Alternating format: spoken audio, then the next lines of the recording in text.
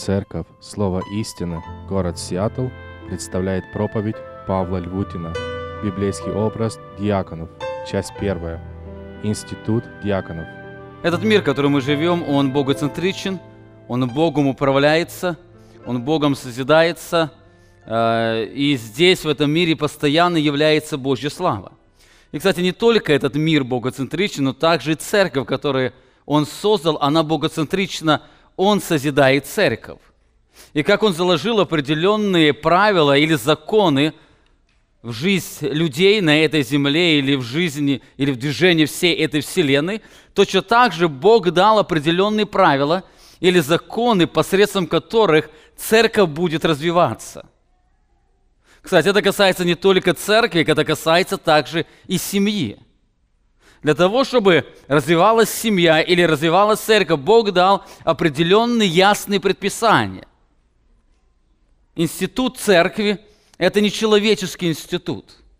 Это Божий институт, это Он создал, и Он заложил туда определенные правила. Именно поэтому апостол Павел, когда пишет послание, он говорит, чтобы ты знал, Тимофей, как должно поступать в Доме Божьем. И мы с вами, исследуя это послание, мы учимся видеть те принципы, которые Бог заложил для того, чтобы Его церковь созидалась. Сегодня, продолжая исследование 3 главы 1 послания Тимофея, мы с вами подошли к достаточно важному тексту Писания, который раскрывает удивительный образ диаконов. Этот текст уникален тем, что только он дает достаточно подробную инструкцию относительно данного института. Если вы прочитаете Священное Писание, вы не найдете более яркого текста, как этот текст. Сегодня часто звучит вопрос, кто такой диакон и чем он должен заниматься. В основном во многих славянских церквах был институт диаконов, но во многих церквах по этому поводу существует множество различных мнений. В одних церквах диакона занимаются управлением церковью. Во многих церквах есть один пастор, и одному пастору помогает множество диаконов. В других церквах диаконами называют лидерами малых групп. Все те, кто занимается ученичеством, их называли диаконами. В третьих церквах диакона отвечает за финансовую, административную и хозяйственную часть церкви. В четвертых церквах диаконство – это одна из ступеней к пресвитерству. То есть, чтобы стать пресвитером, человек должен сначала послужить диаконом, а потом он идет в сан пресвитера и так далее. Можно заметить, что во многих церквах существует разные представления о том, чем является диаконское служение. Одна из причин данного явления заключается в том, что Священное Писание очень достаточно ясно говорит о духовных качествах диаконов, но почти ничего не говорит о том, чем они должны заниматься. Если о пресвитерах сказано очень много, сказано, кем они должны быть и чем они должны заниматься, то о диаконах только говорится то, кем они должны быть. Скорее всего, это связано с тем, что когда апостол Павел писал это послание, в церкви было достаточно ясное представление о роли диаконов. Проблема была только в том, что эти церкви, они пренебрегали их зрелостью. Именно поэтому апостол Павел пишет послание к Тимофею, и он говорит, делая очень важное ударение на зрелость диаконов. Итак, апостол Павел пишет, 1 Тимофея, 3 глава, 8 стих.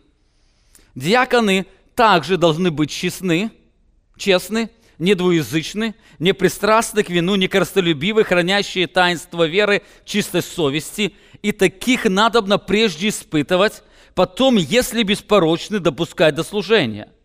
Равно и жены их должны быть честны, не клеветницы, трезвы, верны во всем.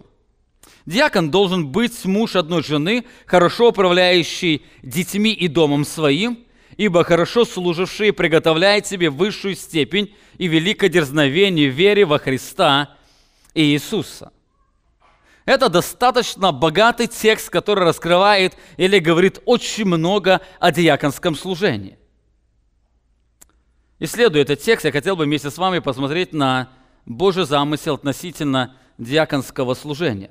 Для того, чтобы нам понять данный текст, я хотел сначала коснуться значения данного слова, слова «диакон».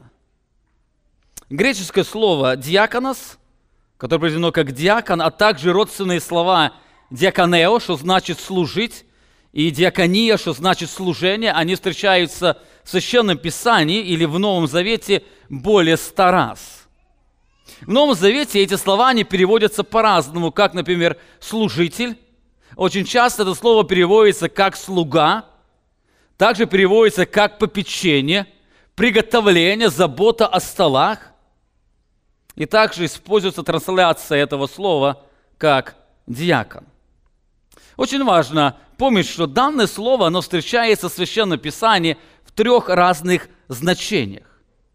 Во-первых, больше всего это слово в Священном Писании или в Новом Завете используется в общем смысле как служитель служения, служить или быть слугою. Именно в этом смысле все верующие люди, они называются диаконами. Я являюсь диаконом, и также вы являетесь диаконом, то есть служителем. Оно связано со служением. Апостол Петр пишет верующим в первом послании, 4 главе: «Служите друг другу, каждый тем даром, какой получил, как добрый домостроитель многоразличной благодати Божьей». Другими словами, служите можно перевести как «будьте диаконами друг другу» или «друг для друга». Будьте диаконами друг другу, и это служение проявляете через тот дар, который вы имеете. Иисус Христос говорил: «Больше из вас да будет вам слуга», или дословно, можно сказать, да будет вам диакон. Более того, диаконами назывались апостолы и их последователи. Вы помните, в 6 главе, где апостолы избрали 7 помощников, то там апостолы называются именно диаконами. 6 глава, 4 стих сказано: «А мы постоянно пребудем в молитве и служении слова». Вот это слово «служение» стоит диакония. Мы будем диаконами слова. Апостол Павел Тимофея также называет диаконом в общем смысле. 4 глава этого послания: «Внушая сие братьям, будешь добрый служитель» или «добрый диакон Иисуса Христа, питаем слово веры и добрым учением». Он служитель. Более того, даже светские власти названы диаконами Бога. В послании к римлянам апостол Павел пишет об этом, 13 глава, 4 стих: «Ибо начальник есть Божий слуга тебе на добро». Именно, кстати, слово «слуга» в греческом языке как раз стоит слово «диакон». «Ибо начальник есть Божий диакон тебе на добро. Если же делаешь зло, бойся, ибо он непрестанно носит меч». Он опять Божий диакон, он мститель наказания делающему злое.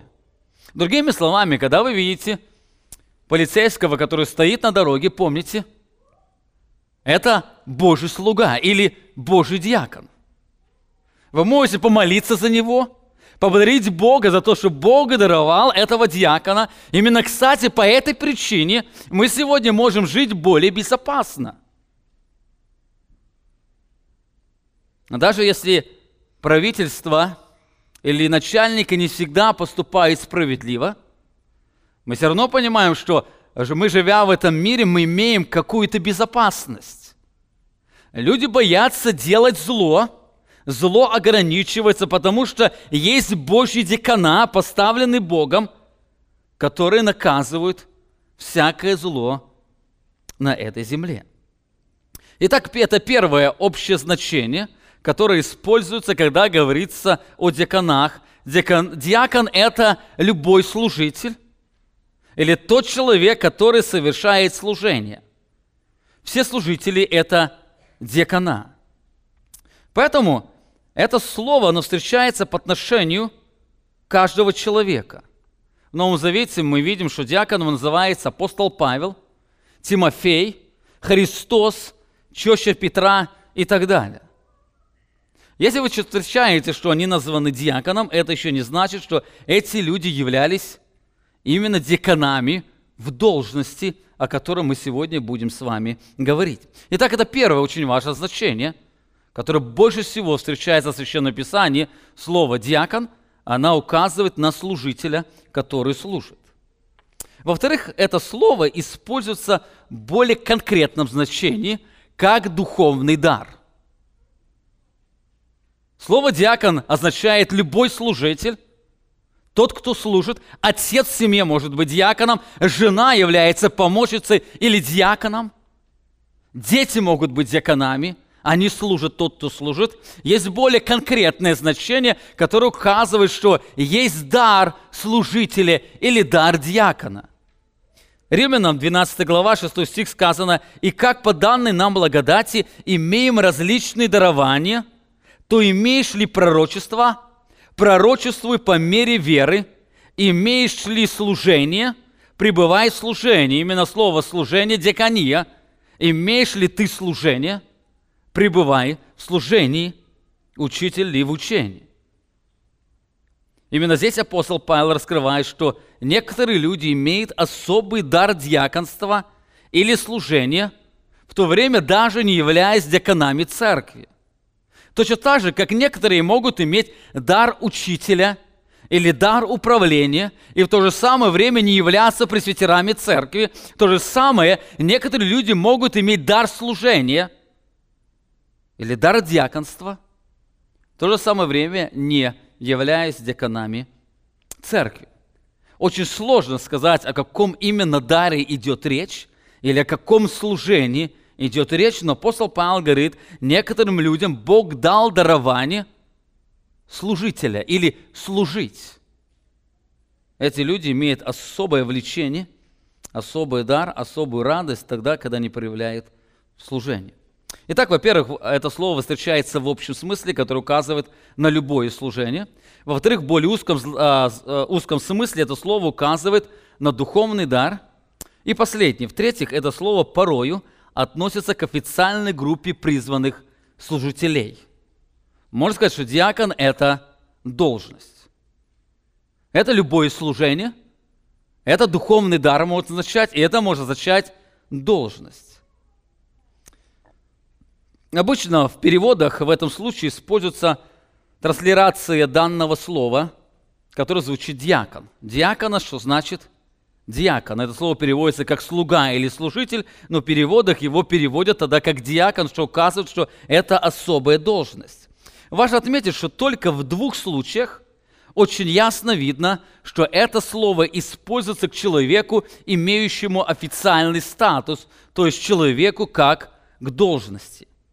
Первый текст мы находим в Филиппийцам 1 главе, где апостол Павел пишет приветствие. «Павел и Тимофей, рабы Иисуса Христа, всем святым во Христе Иисусе, находящимся в Филиппах с епископами и диаконами».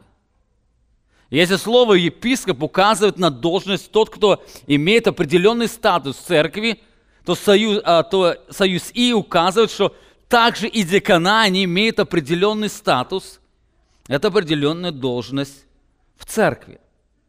1 Тимофея, который мы тексты с вами изучаем, там очень ясно видно, что диаконане также имеют это положение или официальный статус. 8 глава сказано: «Диаконы также должны быть честны, недвуязычны, непристрастны к вину, некорыстолюбивы, хранящие таинство веры в чистой совести». Дальше сказано: «И таких надобно прежде испытывать, потом, если беспорочие, допускать до служения». Из всего описания видно, что здесь говорится не о каждом человеке, который служит. Но здесь говорится о определенном служении или определенном статусе. До этого, он говорит, есть епископ, и кто епископ желает доброго дела, желает, и он говорит о его зрелости. И также переходит, есть еще один институт, это институт диаконов. Диакон также должен быть, и таких людей нужно сначала испытывать, и потом, если они, как пресвитера или епископа, непорочны, их нужно допускать до служения. Таким образом, данное слово также может означать официальный статус, как статус епископа. Именно это слово я сегодня использую, когда говорю или это значение я сегодня использую, когда говорю об институте диаконов, это не просто служителя в общем смысле, это служителя, которые имеют статус диакона именно в церкви. Диакон – это должность. Он называется диаконом, пока он совершает данное служение. Человек, когда уже не совершает данное служение, он уже не диакон, хотя может иметь и дар диакона, и может нести служение, быть диаконом в общем смысле. Итак, во-первых, мы видим, что данное слово имеет три важных значения. Это служение, дар и должность. Во-вторых, для того, чтобы нам яснее понять институт диаконов, интересно посмотреть на практику диаконского служения в дни апостолов. Многие считают, что впервые с диаконами, как специальной должностью, мы встречаемся в 6 главе Деяний, где ученики избрали 7 человек, которые бы раздавали вдовам пищу. Вы помните, там вдовы, они были обделяемы. Именно греческие, кто пришел с других стран и находились в Иерусалиме, они были обделяемы. Тогда апостолы, для того, чтобы больше посвящать время Слову и молитве, они избрали 7 человек, которые бы помогали апостолам в этом служении. Именно многие говорят, что в это время были избраны первые диаконы. Но это не совсем так. Во-первых, нигде в Писании эти люди не называются диаконами. Если Лука обращается к ним и пытается указать, что именно это из числа тех людей, которые были избраны в 6 главе, он обычно использует выражение «один из 7», но не использует выражение «диакон». Посмотрите, 21 глава Деяния, 8 стих сказано: «А на другой день Павел и мы, бывшие с ним, войдя, пришли в Кесарию и вошли в дом Филиппа Благовестника, одного из 7», и в кавычках диаконов, то есть это слово добавлено переводчиками, его нету, остались у него. В дом Филиппа Благовестника, одного из 7, и все понимали, о ком идет речь, о том человеке, который был избран еще в 6 главе. Более того, во-вторых, в этой же главе апостолы были названы диаконами слова. Там используется, что эти люди, они были избраны на служение, то есть пищись о столах, что значит быть диаконами столов. Но апостолы называются в этой же главе через стих диаконами слова. 4 стих: «А мы постоянно пребудем в молитве и служении слова». То есть мы пребудем в диаконии слова. То есть они пребудут в диаконии столов, а мы пребудем в диаконии слова. Таким образом, здесь Лука называет и тех диаконами в общем смысле, то есть служении. В-третьих, в следующих главах мы сталкиваемся с некоторыми из них. Помните, был Стефан, был Филипп, и мы уже сталкиваемся сразу с ними, как с благовестниками. Стефан состязался с эллинистами, и они не могли противостоять его мудрости, он был подбит камнями, потом Филипп идет благовествовать в Самарии и так далее. И мы видим, что они совершают служение благовестников, служение, которое было очень тесно связано со служением апостолов того времени. Таким образом, данная глава, она не описывает зарождение диаконского служения. Более того, немаловажно отметить, что в книге «Деяния апостолов» более 7 раз говорится о пресвитерах, но ни разу не встречается слово «диакон». Не говорится о диаконах. Скорее всего, это связано с тем, что в развивающих церквах данного времени этой должности еще не было. Лука описывает историю до заключения апостола Павла в Риме, и, скорее всего, в этот период времени только был институт епископов в церквах, но института диаконов не было.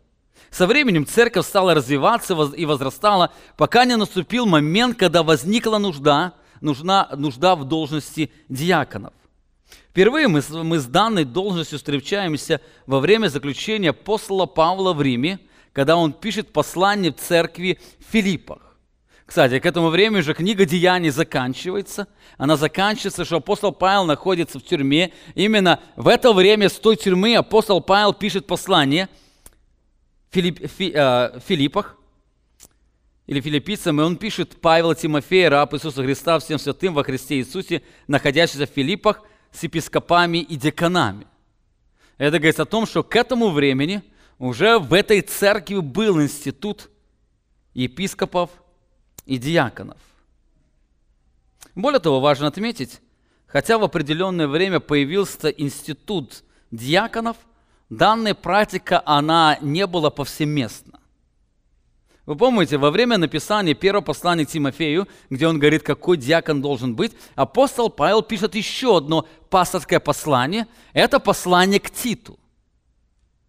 И послание Титу он призывает, чтобы он поставил служителей церкви.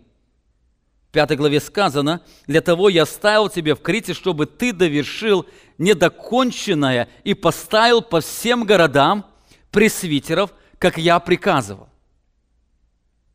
Самое удивительное, в этом послании совершенно ничего не говорится о диаконах.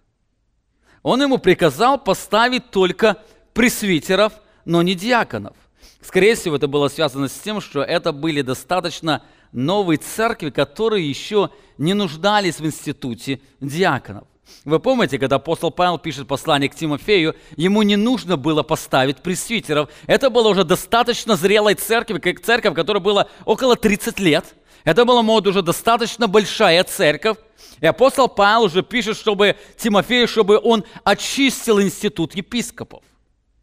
И, скорее всего, в этой церкви, так как это была большая церковь, уже был институт диаконов, были диакона. И апостол Павел пишет Тимофею, чтобы он также очистил институт диаконов.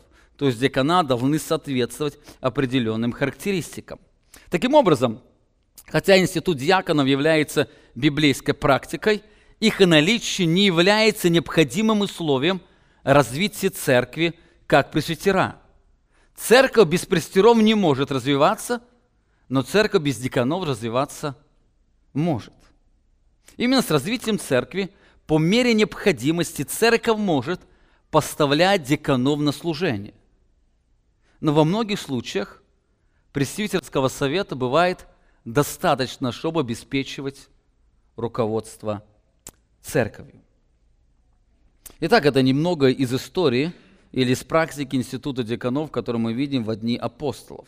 Итак, мы с вами посмотрели, что данное слово имеет 3 значения. Оно может указывать на служение, указывать как на дар и как на должность. Во-вторых, исследуя Писание, можно заметить, что практика института диаконов не является необходимым условием развития церкви как пресвитера. Служение диаконов уже поставляется по необходимости развития церкви. Именно поэтому в одной церкви могут быть диакона, в другой церкви их может быть и не быть. Все в зависимости, насколько церковь испытывает нужду в данных служителях. Но остается важный вопрос. В чем ответственность диаконов?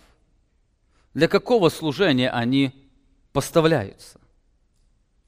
Это приводит нас к 3 пункту: ответственность диаконов. Понимание ответственности диаконов тесно связано с пониманием порядка слов, которые апостол Павел использует в послании филиппийцам и в книге Тимофею. Он пишет: Павел Тимофей, рабы Иисуса Христа, всем святым во Христе Иисусе, находящихся в Филиппах с епископами и диаконами. Он сначала говорит о епископах, потом говорит о диаконах, они находятся вместе. Если слово «епископ» означает «блюститель» или «управляющий», это тот, кто несет ответственность заботиться о церкви, то слово «диакон» означает служитель, слуга или помощник. Если епископа обеспечивали общее руководство церкви, так диакона они являлись помощниками. Сам слово «епископ» говорит тот, кто управляет, и диакон тот, кто помогает. Но возникает вопрос, кому они помогают? Порядок слов: сначала епископа, потом диакона указывает, что диакона являются помощниками епископов. Александр Строк пишет: чтобы облегчить бремя забот, лежащие на пресвитерах, в некоторых церквах были созданы советы, в которые вошли соответствующие люди, посвятившие себя служению всей общине. Со временем эти люди приобрели смиренное название диаконы, что значит слуга или помощник, соответствовавшие характеру их служения, которое признавалось всей церковью. Он описывает исторический момент. Эти люди, они помогали пресвитерам, и со временем этих людей в церкви стали называть помощники. Помощники пресвитеров, что значит помощник или слуга, что значит диаконос, диакона. Таким образом, ответственность диаконов заключается в помощи епископам.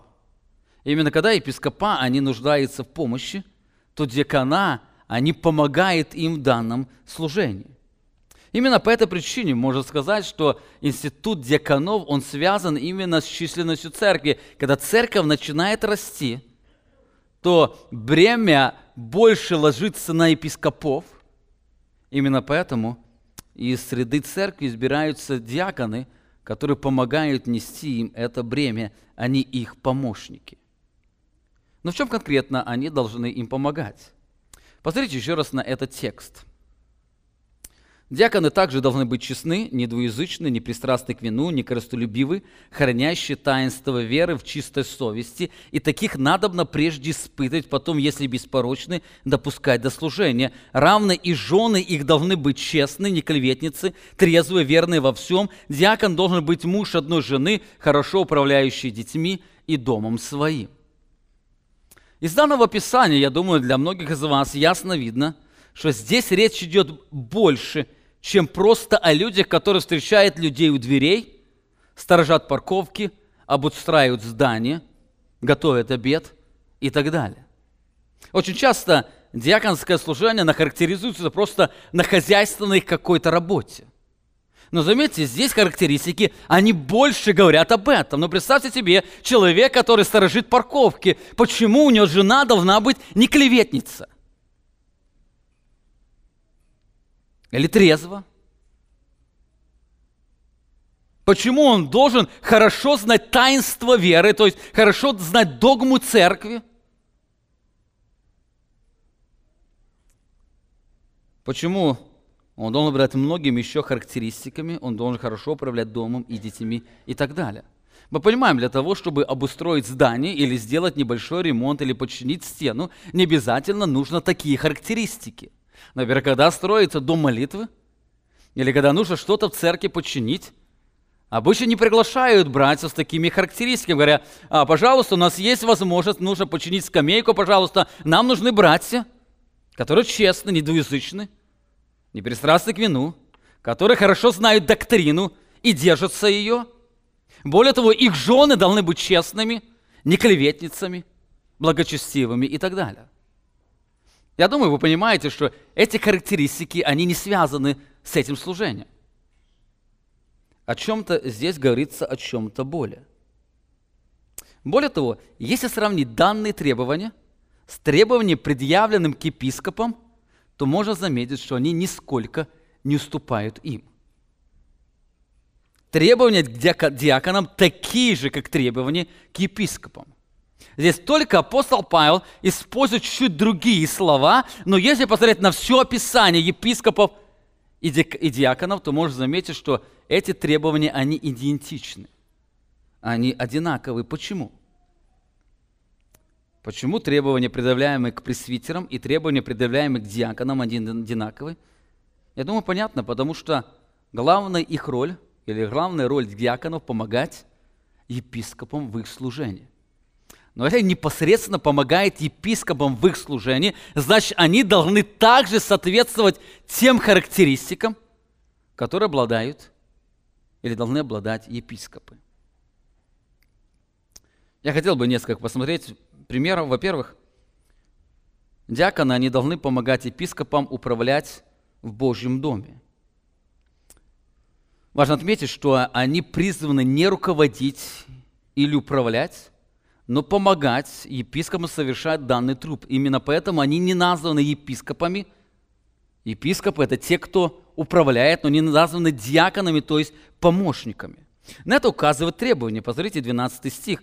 «Диакон должен быть муж одной жены, хорошо управляющий детьми и и домом своим. Заметьте, диакон, как и епископ, должен хорошо управлять домом своим. Почему необходимо ему хорошо управлять домом своим? Апостол Павел уже отвечал на этот вопрос в 5 главе, 5 стихе. «Ибо кто не умеет управлять собственным домом, тот будет ли заботиться о Божьей церкви?»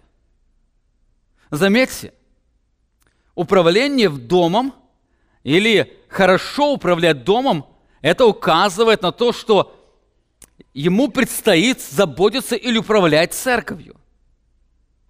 Таким образом, ответственность диакона в том, чтобы помогать епископам заботиться о церкви.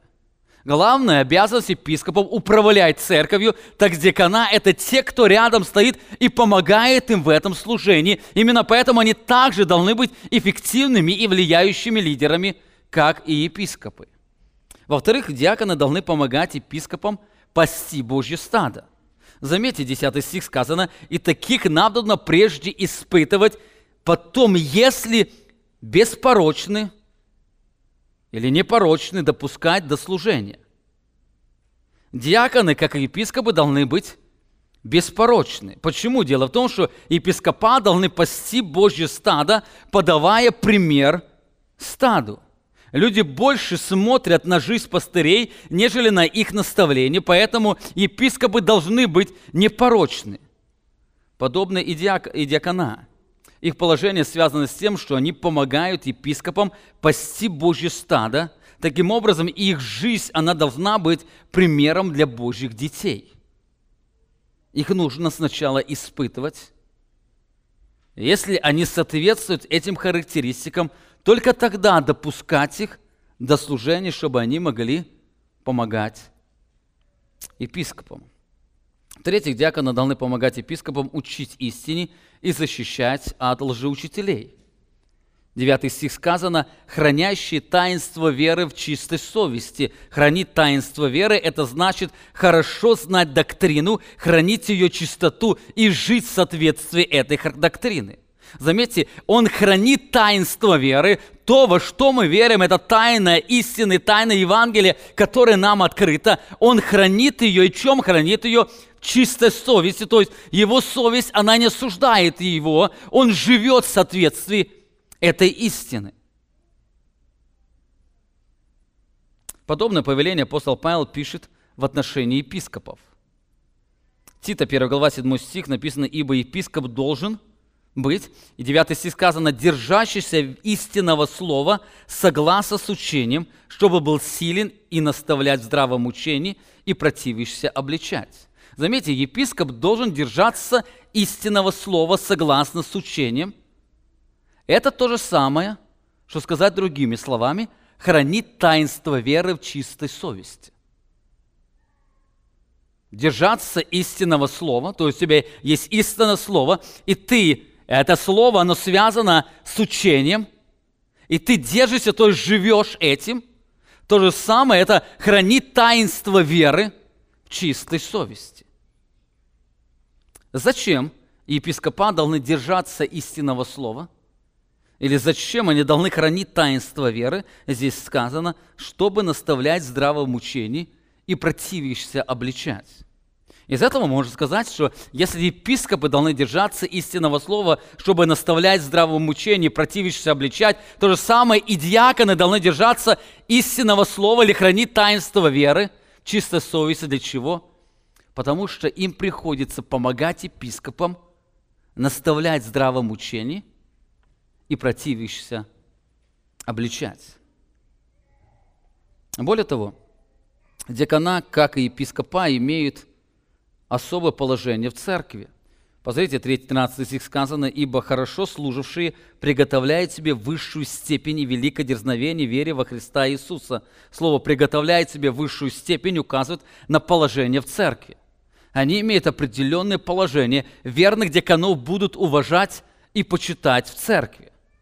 Подобное апостол Павел пишет в отношении пресвитеров. 1 Тимофея, 5 глава, 17 стих сказано: «Достойно начальствующим пресвитерам должно оказывать сугубую честь, особенно тем, которые трудятся в слове и в учении». Заметьте, им нужно оказывать сугубую честь.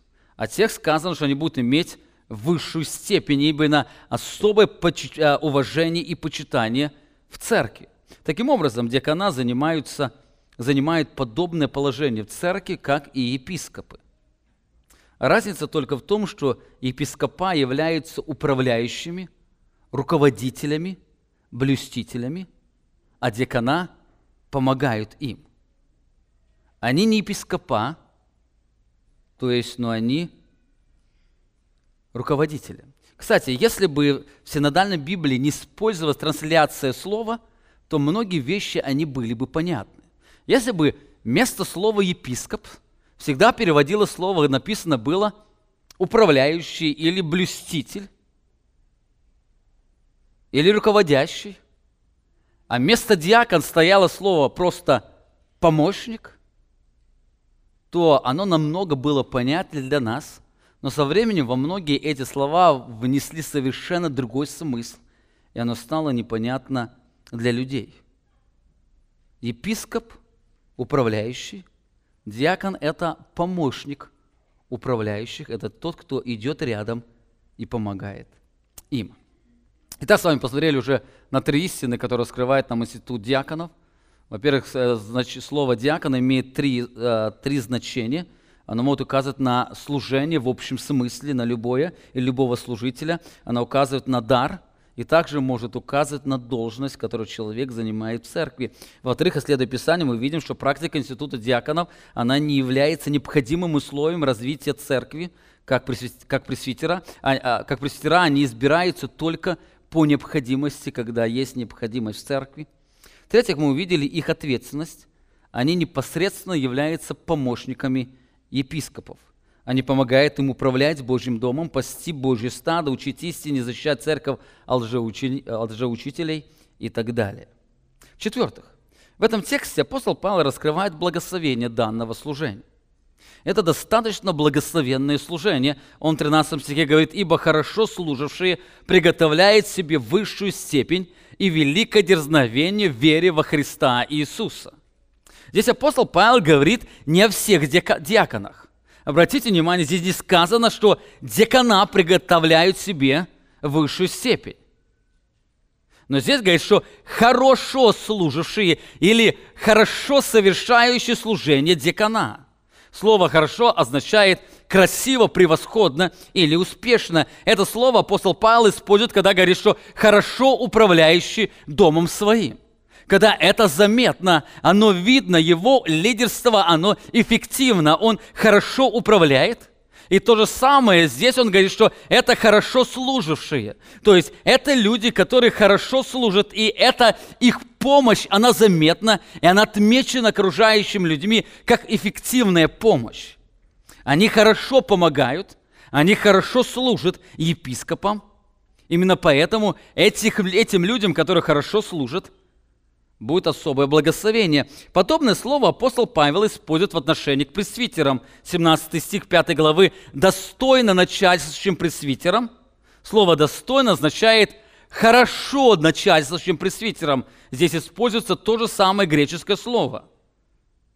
Слово «начальствовать» означает стоять во главе, управлять или заботиться. Таким образом, апостол Павел говорит, кто хорошо управляет или хорошо стоит во главе. Другими словами, кто хорошо справляется со своей ответственностью, тем должны оказывать особое уважение. Подобно говорится и о диаконах. Хорошо служившие или хорошо помогающие или хорошо несущие служение диакона. То здесь Павел приводит 2 важных благословения. Во-первых, он говорит о первом благословении – это уважение церкви или почетное положение. Эти люди будут иметь почетное положение, где здесь сказано, ибо хорошо служившие приготовляют себе высшую степень. Слово «степень» буквально означает степень или возвышенное место. Это не означает, что служение диакона является ступенью к епископству. Тот, кто хорошо служит, тот может стать на еще одну высшую ступень, когда он станет епископом. Совершенно нет. Здесь апостол Павел указывает на почетное положение. Джон МакАртур пишет: Здесь это слово употребляется метафорически, чтобы сказать о тех, кто на голову выше всех. Говоря нашим языком, можно сказать, поставлены на пьедестал. Это не греховная гордыня, потому что диаконы не стремятся к нему, но они достойны его. Тот, кто исполняет служение в смирении, будет возвышен Богом и церковью. Верных диаконов будут уважать и почитать те, кому они служат. Апостол Павел призывает верующих людей уважать таких людей. 1 Фессалоникийцам, 5 глава сказано: «Просим же вас, братья, уважать трудящихся у вас и предстоятелей наших в Господе, и вразумляющих вас, и почитать их преимущественно с любовью за дело их». Павел призывает особо относиться к этим людям. Таким образом, служение диаконов – это почетное служение. Можно сказать, тот, кто стремится быть слугою или смирение помогать епископам, тот стремится к почетному положению. Но заметьте, этого положения будут иметь не все диакона. Апостол Павел очень ясно говорит: «Ибо хорошо служившие приготовляют себе высшую степень». Это относится только к тем, кто хорошо совершает диаконское служение, кто служит в смирении. Средний залог глагола «приготовляет» означает, что это положение приобретается только через смиренное служение. Тот, кто смиренно служит, или он смиренно помогает, и его помощь, она эффективна, то вот эта помощь, она приготовляет ему или делает его более уважительным человеком. Почетное положение невозможно достичь, добившись положения диакона или утверждая свою значимость. Если человек, он был призван диаконом или поставлен на диаконское служение, это еще не говорит о том, что он имеет уважение внутри церкви. Это уважение, оно достигается не просто словами, не просто положением, но оно достигается самим служением. Ибо тот, кто смиренно или хорошо помогает, тот приготовляет себе высшую степень. Апостол Павел говорит, что хорошо служившие диакона будут иметь почетное положение. К ним будут относиться с уважением, их будут почитать, потому что это служащие люди, которые, они заботятся о состоянии церкви, они заботятся о людях, и они в смирении служат. Апостол Петр пишет об этом, раскрывая, что это стремление к положению в церкви или стремление к почетному положению – это не выражение гордости. 1 Петра, 5 глава, 6 стих сказано: «Итак, смиритесь под крепкую руку Божию, да вознесет вас в свое время». Это диакона, они не стремятся к уважению, но их смиренное служение или посвященность помощи епископов, она делает их такими, что люди их принимают как служителей, уважая их. Итак, это первое благословение, это почетное положение. Но это еще не все. Здесь апостол Павел говорит еще об одном очень важном благословении, которое будет испытывать тот, кто помогает в смирении. Здесь сказано: «Ибо хорошо служивший приготовляет себе высшую степень и великое дерзновение в вере во Христа Иисуса». Слово «дерзновение» означает смелость, уверенность или твердое упование. Так сказано: так хорошо служившие будут иметь не просто твердое упование в вере, но здесь сказано, что великое или сильное упование в вере. Этот человек будет переживать радость и наслаждение в Боге. Это удивительное благословение. Хорошо служащие будут иметь сильное упование в вере. Именно это упование, которое мы сегодня много слышали через пение, оно станет источником их радости и удовлетворенности. Но заметьте, это благословение не для всех. Это благословение не для всех, кто будет служить, а для тех, кто хорошо совершает диаконское служение, кто служит в смирении. Здесь сказано, что хорошо служившие, они будут иметь великое дерзновение в вере. Человек, совершающий служение в гордости, или помощник, противящийся епископам, никогда не будет иметь внутренней радости в Боге. Его сердце будет омрачено, возмущено и огорчено. Кстати, это касается не только служения диакона, но и любого человека. Можно сказать, что жена, помогающая мужу в смирении, будет иметь глубокую радость и глубокое упование на Бога. Жена, которая в смирении помогает мужу. Помните, она названа помощницей. Это можно сказать, сравнить эту иллюстрацию. Епископ, диакон, примерно, что муж и жена помогает мужу для того, чтобы вести семью. То же самое диакон помогает, диакона помогают епископам вести церковь, заботиться о ней. Так если жена, она служит в смирении, она будет иметь радость и глубокое упование на Бога. Но если она будет постоянно противиться лидерству мужа, ее сердце будет наполнено горечью, обидою и неудовлетворением. Это вещи неразделимые. Апостол Петр пишет об этом, помните, он приводит пример жен, святых жен. Посмотрите, 1 Петра, 3 глава, 5 стих сказано: «Так некогда и святые жены, уповавшие на Бога, они украшали себя, повинуясь своим мужьям». Заметьте, здесь сказано, что это жены святые. Они украшали себя, повинуясь своим мужьям. И заметьте, что у них в сердце возрастало. Этих жен называли жены, уповавшие на Бога. Но тот, кто уповает на Бога, тот имеет удовлетворение, радость следования за Ним. Смиренное служение, оно благословляется Богом глубокой радостью в Нем. Это также касается не только жен, но и любого человека. Когда человек служит в смирении, он будет возрастать в Божьей благодати. Но когда в его жизни противление, его сердце будет испытывать неудовлетворение. Для него все будет плохо, он везде будет находить недостатки и так далее. Это может касаться даже простого отца или мужа. Если муж в смирении совершает свое служение лидерства, он будет испытывать радость, удовлетворение, возрастая в Божьей благодати. Но когда в его жизни будет противление, он будет искать своего, его жизнь будет пропитана гордостью, себялюбием, его сердце будет погружаться во мрак. Так апостол Петр пишет, что Бог по-особому относится к тем, кто в смирении служит друг другу, другим людям. В 5 главе 5 стихе в этом послании он пишет также: «Младшие, повинуйтесь пасторам, все же, подчиняясь друг другу, облекитесь смиренным мудрием, потому что Бог гордым противится, а смиренным дает благодать».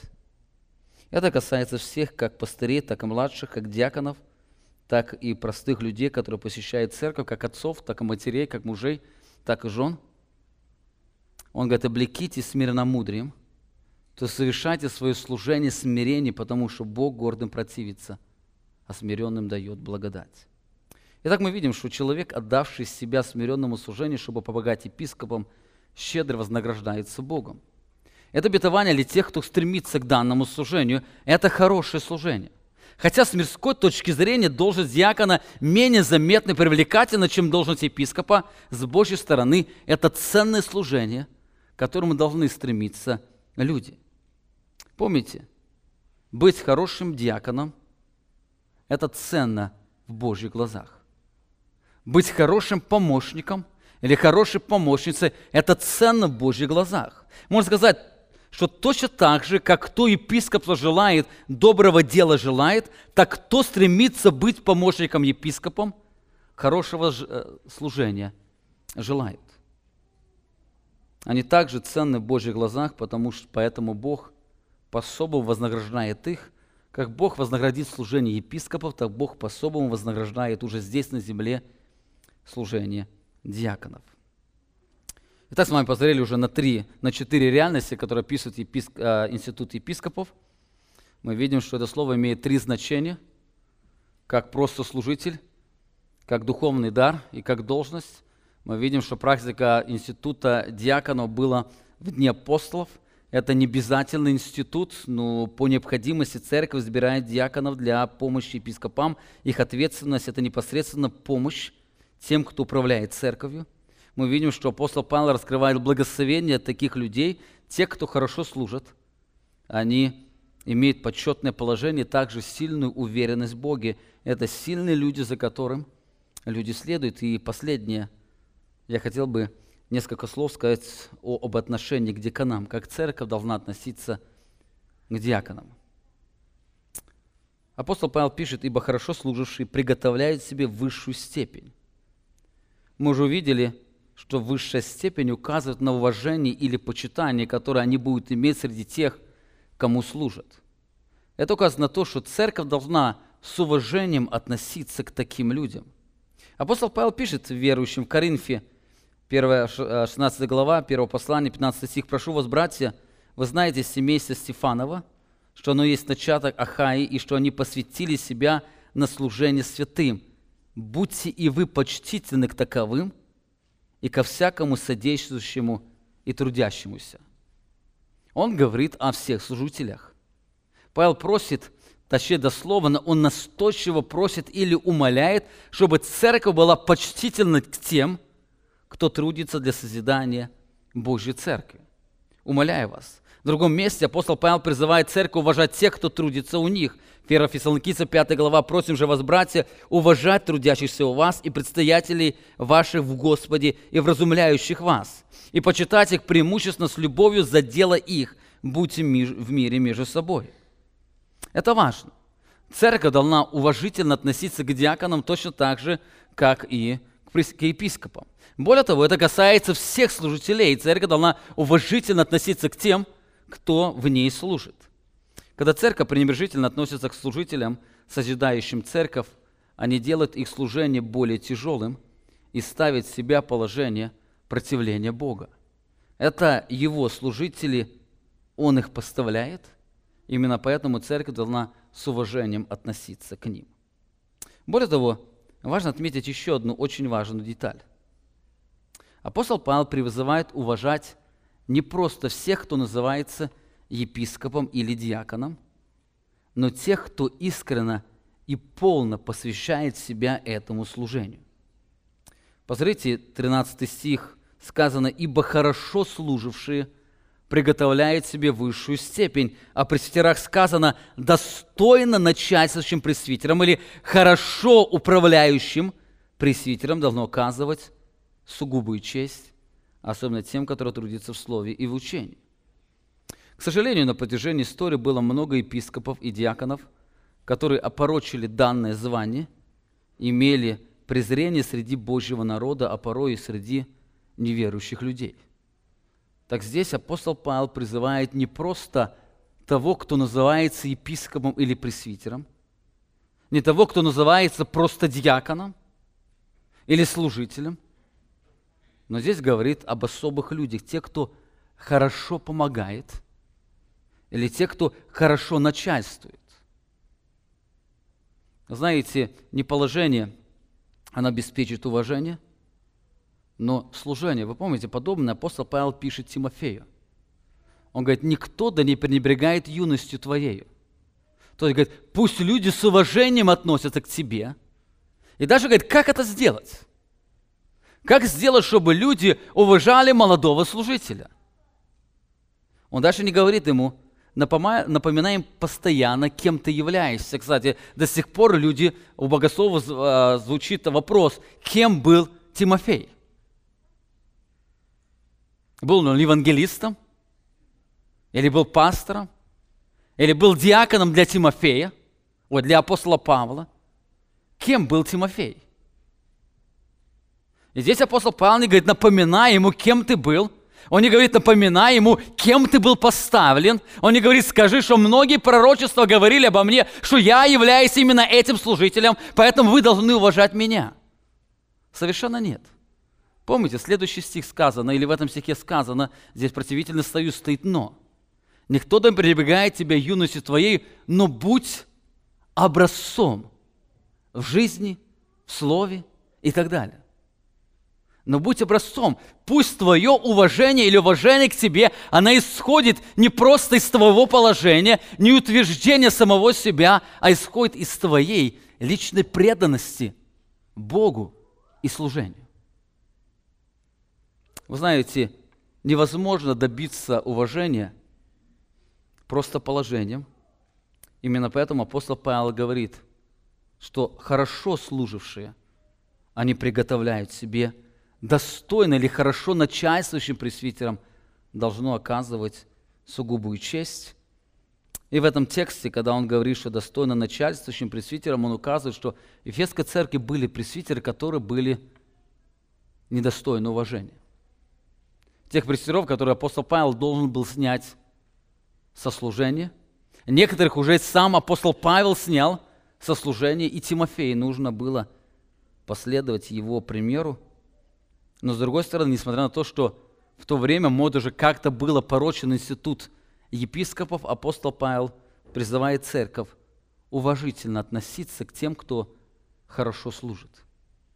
Тем, кто хорошо управляет, тем, кто хорошо помогает, к тем, кто хорошо служит, к ним нужно относиться с уважением, почитая их за служение. Итак, сегодня мы с вами посмотрели на удивительный институт епископов. В следующий раз мы с вами продолжим, посмотрим на некоторые еще детали этого текста, которые раскрывают некоторые условия или требования, которые предъявляются к служителям церкви. Но сегодня я хотел, чтобы мы могли увидеть эту общую картину, кто такой диакон. Во-первых, мы с вами увидели, что греческое слово «диаконос» имеет три важных значения. Оно указывает общий смысл как служение или служитель. Оно может указывать как дар и также может говорить о должности человека, о чем говорит некоторые тексты, особенно послание Тимофею. Во-вторых, исследуя Писание, мы увидели, что практика института диаконов не является необходимым условием развития церкви как пресвитеры. Церковь должна поставлять пресвитеров. Церковь не может развиваться без епископов, но диакона избирается только по необходимости, когда в церкви есть нужда. В-третьих, мы увидели, что ответственность диаконов является помощь епископам. Они помогают им управлять Божьим домом, пасти Божье стадо, учить истине, защищать церковь от лжеучителей и так далее. Они помогают тому служению, которое совершают епископы. Если они просят его совершить крещение, он где-то съездит, совершает крещение, где-то может посещение больных, может где-то совершает душепопечение. Кстати, одна из характеристик, его жена должна иметь правильный язык или сдерживаться в словах. Почему? Потому что она достаточно много будет знать. Даже если он не будет рассказывать, о чем был разговор, все равно много информации знает. Например, возьмите мою жену. Она знает, какие люди ко мне приходят в офис. Она может замечать, сколько они находились в офисе. Она может заметить, что человек пришел заплаканный ко мне в офис, или вышел заплаканным оттуда, или еще что-то. Она служение связано с этим явлением. Более того, она знает, что я куда-то уезжаю, я что-то делаю, подобно диакон, когда он служит. Она знает, это связано, жизнь связана с церковью. Они помогают епископам, поэтому они должны иметь определенную жену, о чем мы будем говорить через воскресенье. В-четвертых, апостол Павел раскрывает два особых благословения для хорошо служащих диаконов или диаконов. Это почетное положение, а также сильная уверенность в Боге. Апостол Павел желает, чтобы люди стремились, или братья стремились к этому служению. Это почетное служение быть помощником. Это служение, которое особо благословляется Богом. И последнее.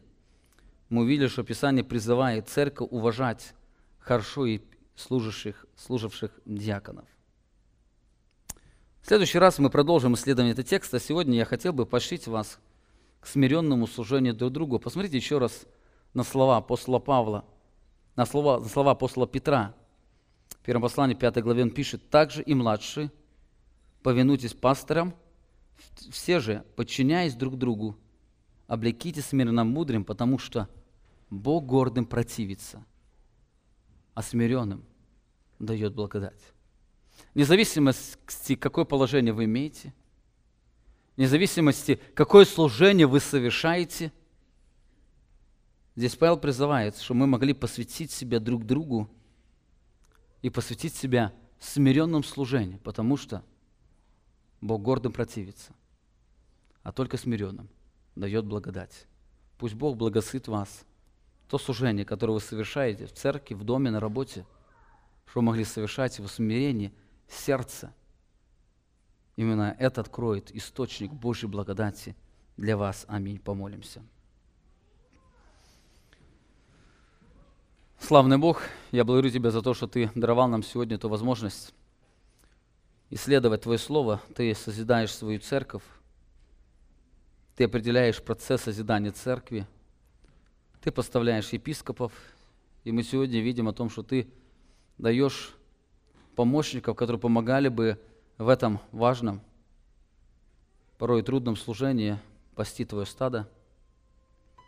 Ты благослови нашу церковь, благослови всех служителей, которые совершают служение, благослови всех, кто посвящает себя к этому служению. Если Ты будешь давать нам диаконов, даруй, чтобы они были благословением для созидания поместной церкви. Наш великий славный Бог, мы сегодня преклоняемся, славим и прославляем Тебя. Пусть Твое имя прославляется, и пусть Твоя церковь созидается и наслаждается Твоей благодатью, наш вечный Бог. Аминь. Вы прослушали проповедь пастора Павла Львутина. Другие проповеди и информацию о нашей церкви вы можете найти на нашей странице в интернете www.slovoistины.org.